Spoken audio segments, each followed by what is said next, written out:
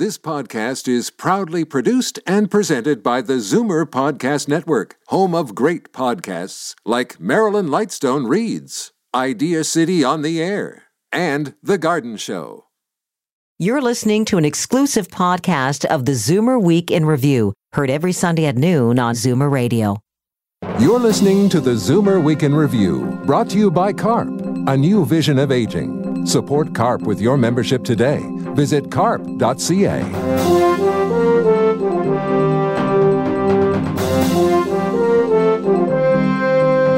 Good afternoon and welcome to the Zoomer Week in Review, all things Zoomer worldwide. I'm Libby Znaimer. It's been a scorcher of a summer and the unrelenting heat has been deadly. Health officials report 3 suspected heat-related deaths in Ontario and 70 in Quebec. We'll delve into that deep discrepancy. And an innovative house-sharing project will pair seniors who have extra space with young people who need affordable housing. But first, here are your Zoomer headlines from around the world. If you take a common heart drug called valsartan, you should check with your pharmacist to see if you are on one of the varieties that have been recalled. There are fears that the drug, which millions of Canadians take, may be contaminated by a carcinogen called NDMA. Health Canada says the medications were supplied by Chinese pharmaceutical company Zhejiang Weiwei. Drugs containing valsartan are used to treat high blood pressure and help prevent heart attacks and strokes. Advocates say this week's announcement by Greyhound that it's grounding its bus routes in Western Canada and Northern Ontario will have a huge impact on seniors. They fear for the health and welfare of those who live in remote areas, especially their ability to access medical care. They argue that the government cannot continue to rely on the private sector for the service. The company had been pushing for government to subsidize rural routes for years, but was unsuccessful. There's a crisis brewing in Australia affecting women over 50. Homelessness among this group has increased by 40% in just the past 5 years. The country has named its first ever ambassador of mature women, Dr. Susan Mitchell, who calls the crisis a tsunami. She says single older women are facing serious economic distress as a result of blatant discrimination, especially when it comes to employment. We've all experienced that anxiety-induced panic when we can't remember where we parked in a mall lot. This one, involving an older woman in Cornwall, Ontario, takes the cake. She rented a car, parked at a local Walmart, returned to her rental after shopping, but mistakenly jumped into a similar black car. Not the one she rented. Both cars used the keyless entry fobs. For the next 2 weeks, she drove around town, unaware that she had unwittingly stolen a car.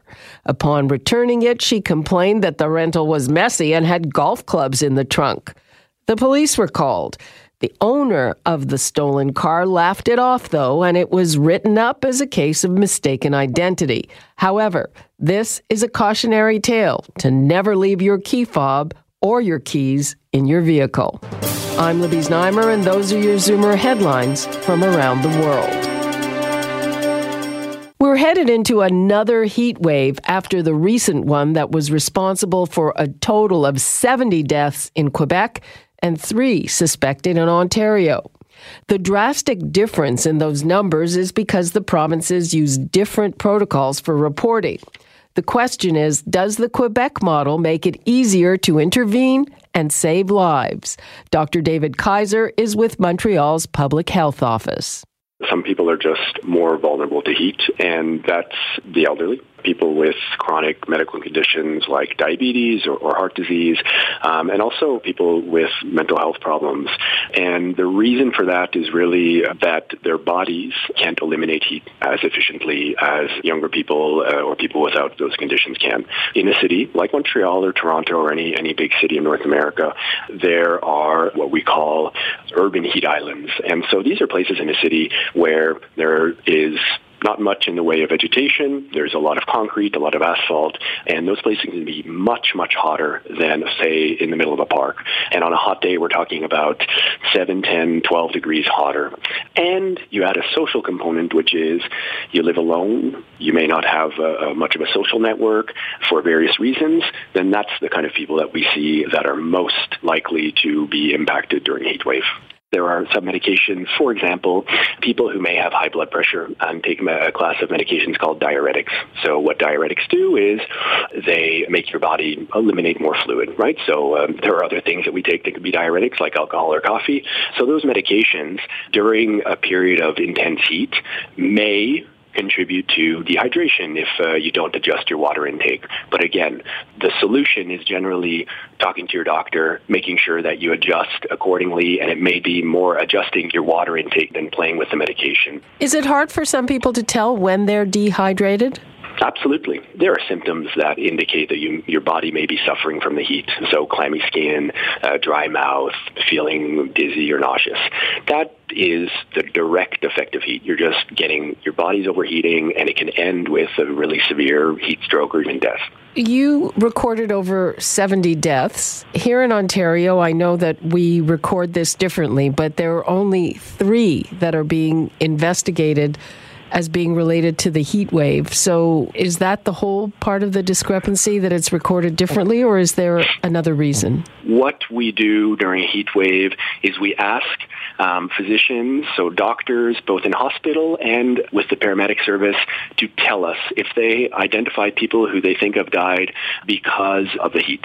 And so we get that in real time, and the reason we collect that is to be able to identify areas of the city, buildings, or places where people are living where an intervention is necessary.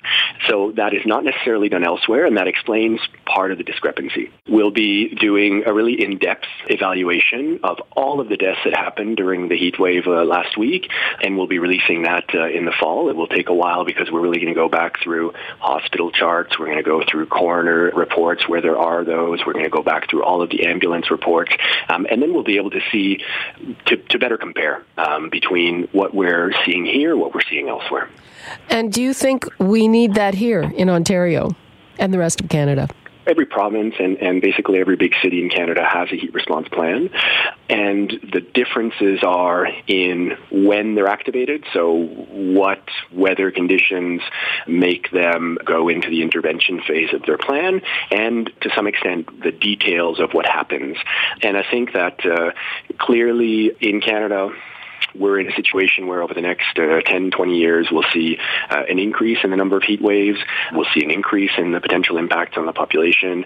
And I've talked to several colleagues in public health units across the country in the last week. And I think there's a really big interest in putting together the strengths of the kind of systems that we have in each city and coming up with something that maybe resembles each other a little more so that we can compare when these kind of things happen. We have a better idea of what's effective, and we can measure the impact better and work to improve always the way that we're intervening. Okay. Dr. David Kaiser, thank you so much. Thank you very much for having me. That was Dr. David Kaiser of McGill University and Montreal Public Health. I'm Libby Znaimer, and this is the Zoomer Week in Review. Coming up, an innovative house-sharing project to pair seniors and young people. You're listening to the Zoomer Week in Review, brought to you by CARP, a new vision of aging. Support CARP with your membership today. Visit carp.ca. Do you have an extra bedroom? Can you use some extra cash, some help around the house, and some company? That's the starting point for a new house-sharing project that will pair seniors and young people. CARP is getting behind it along with the City of Toronto. Laura Tamblyn-Watts and Andrea Austen dropped by the studio to talk about it. CARP has been very concerned with making sure that older people don't suffer from social isolation and loneliness. And also affordable housing is a huge issue for seniors, especially in a lot of the big cities. And so what we know is that people who are older want interaction and they want to stay in their own homes. So having this kind of a home share pilot really lets both of those things happen. How it works is we have an abundance of essentially overhoused seniors in Toronto. So there are something like 5 million extra bedrooms in the GTA. About 40% of those are owned by seniors. And we have an affordable housing crisis. So for seniors who are looking to start thinking about changes in their housing situation in order to allow them to continue to age locally and age in place, it might make sense for some of them to have maybe a student, a graduate student, maybe even a younger senior move in and provide minimal, we're not talking about providing healthcare, but provide help with groceries, shopping, walking the dog, cleaning the house, those kinds of things. And so we are starting a pilot program to facilitate making those connections in Toronto for the first time. Where did it begin?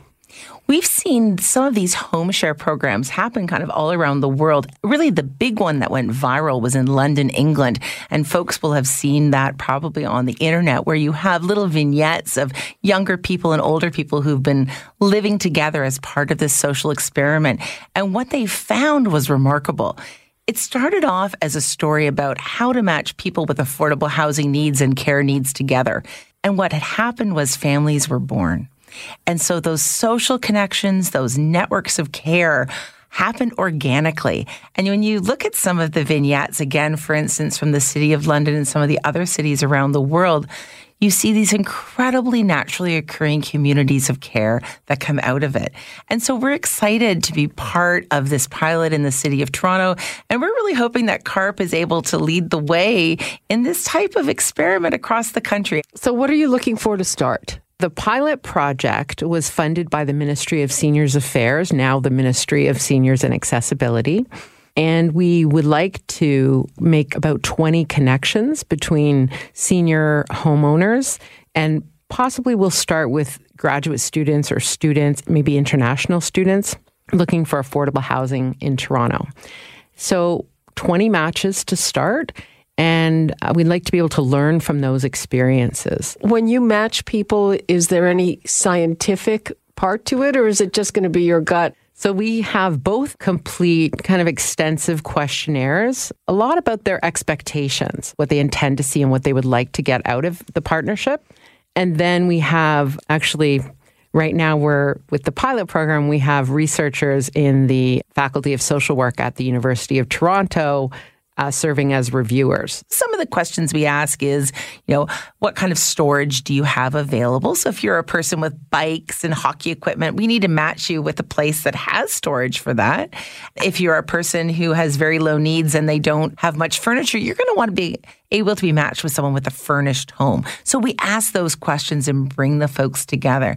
But again, a significant reduction in cost for the student for just a little bit of care and support. Potentially would like to develop kind of a roadmap that could be used for any large city in Canada that is facing this issue. So how do you go about creating a home share program? What does the model look like? Who does it serve? How do you make sure it's successful? How do you evaluate it? And so we'd like to do a bit of a test case in Toronto, but then be able to come up with a model that could be scaled up across all of Canada. The money that is coming in for the seniors, is that going to help them actually stay in their house? That's exactly it. Yeah. It's money that people often who are on a very fixed income would otherwise not have access to. So it can make the difference between not only just staying in your own home, but your quality of life as well. So this pilot project, which has more supports around it, more people involved in it, because we're trying to measure out how it works and where areas of need are. But on a go-forward basis, you can sure see that this is kind of like a bit of an Uber for home or an Airbnb style, but really with wonderful outcomes. The importance of a project like this is related to the fact that some seniors in our city are kind of asset rich, but income poor, and maybe care or support poor. So maybe they are what has been termed elder orphans, or just don't have a lot of people around to give them that kind of support. So a program like this would be ideal for those particular seniors. If you're interested out there, how should they get in touch? So they should get in touch with me, Andrea Austen, and you can email me at Andrea, ANDREA.Austen, AUSTEN, at toronto.ca or at 416-392-5140. That was CARP's Laura Tamblyn Watts and Andrea Austen from the city of Toronto. I'm Libby Znaimer, and this is the Zoomer Week in Review. Coming up, she sang the smash hit Don't Stop, and at 75, Christine McVie is not stopping or slowing down. You're listening to the Zoomer Week in Review, brought to you by CARP, a new vision of aging. Support CARP with your membership today. Visit carp.ca. Welcome back to the Zoomer Week in Review, all things Zoomer worldwide. I'm Libby Znaimer. It's time for your International Arts Datebook tips for those of you who are jetting around the world. Here's Bob Komsic. Beginning next week, Shakespeare in New York's Central Park is for the people and by the people. Two groups of New Yorkers from the city's 5 boroughs will join professional actors in a musical adaptation of Twelfth Night.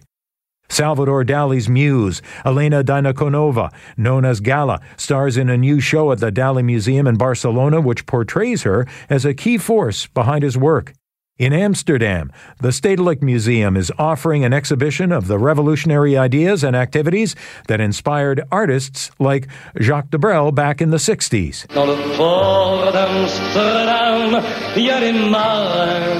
By 1970, Amsterdam had become a progressive and artistic haven which attracted young people from all over the world. And at England Science Museum in London, there's an exhibit celebrating the 40th anniversary of in vitro fertilization.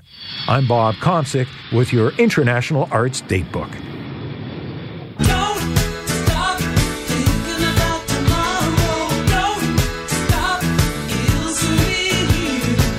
This week, the keyboard player and vocalist from an iconic 70s band is celebrating her 75th birthday.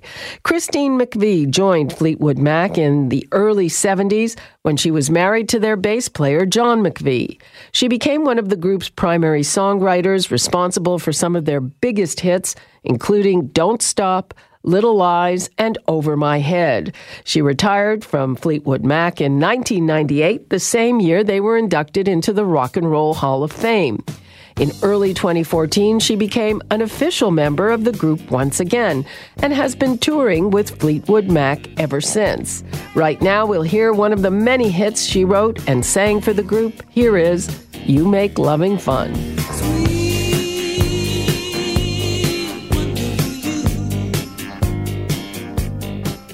That was Fleetwood Mac with You Make Loving Fun. The band's singer-songwriter Christine McVie celebrated her 75th birthday this week. And that brings us to the end of this week's edition of the Zoomer Week in Review. I'm Libby Znaimer. Be sure to come back next week to stay up to date with all things Zoomer worldwide. You've been listening to the Zoomer Week in Review, produced by MZ Media Limited. Executive producer Moses Znaimer. Produced by Christine Ross, Michelle Saunders, Paul Thomas, and Andre Lowy. This has been an exclusive podcast of the Zoomer Week in Review, heard every Sunday at noon on Zoomer Radio. This podcast is proudly produced and presented by the Zoomer Podcast Network, home of great podcasts like Marilyn Lightstone Reads, Idea City on the Air, and The Garden Show.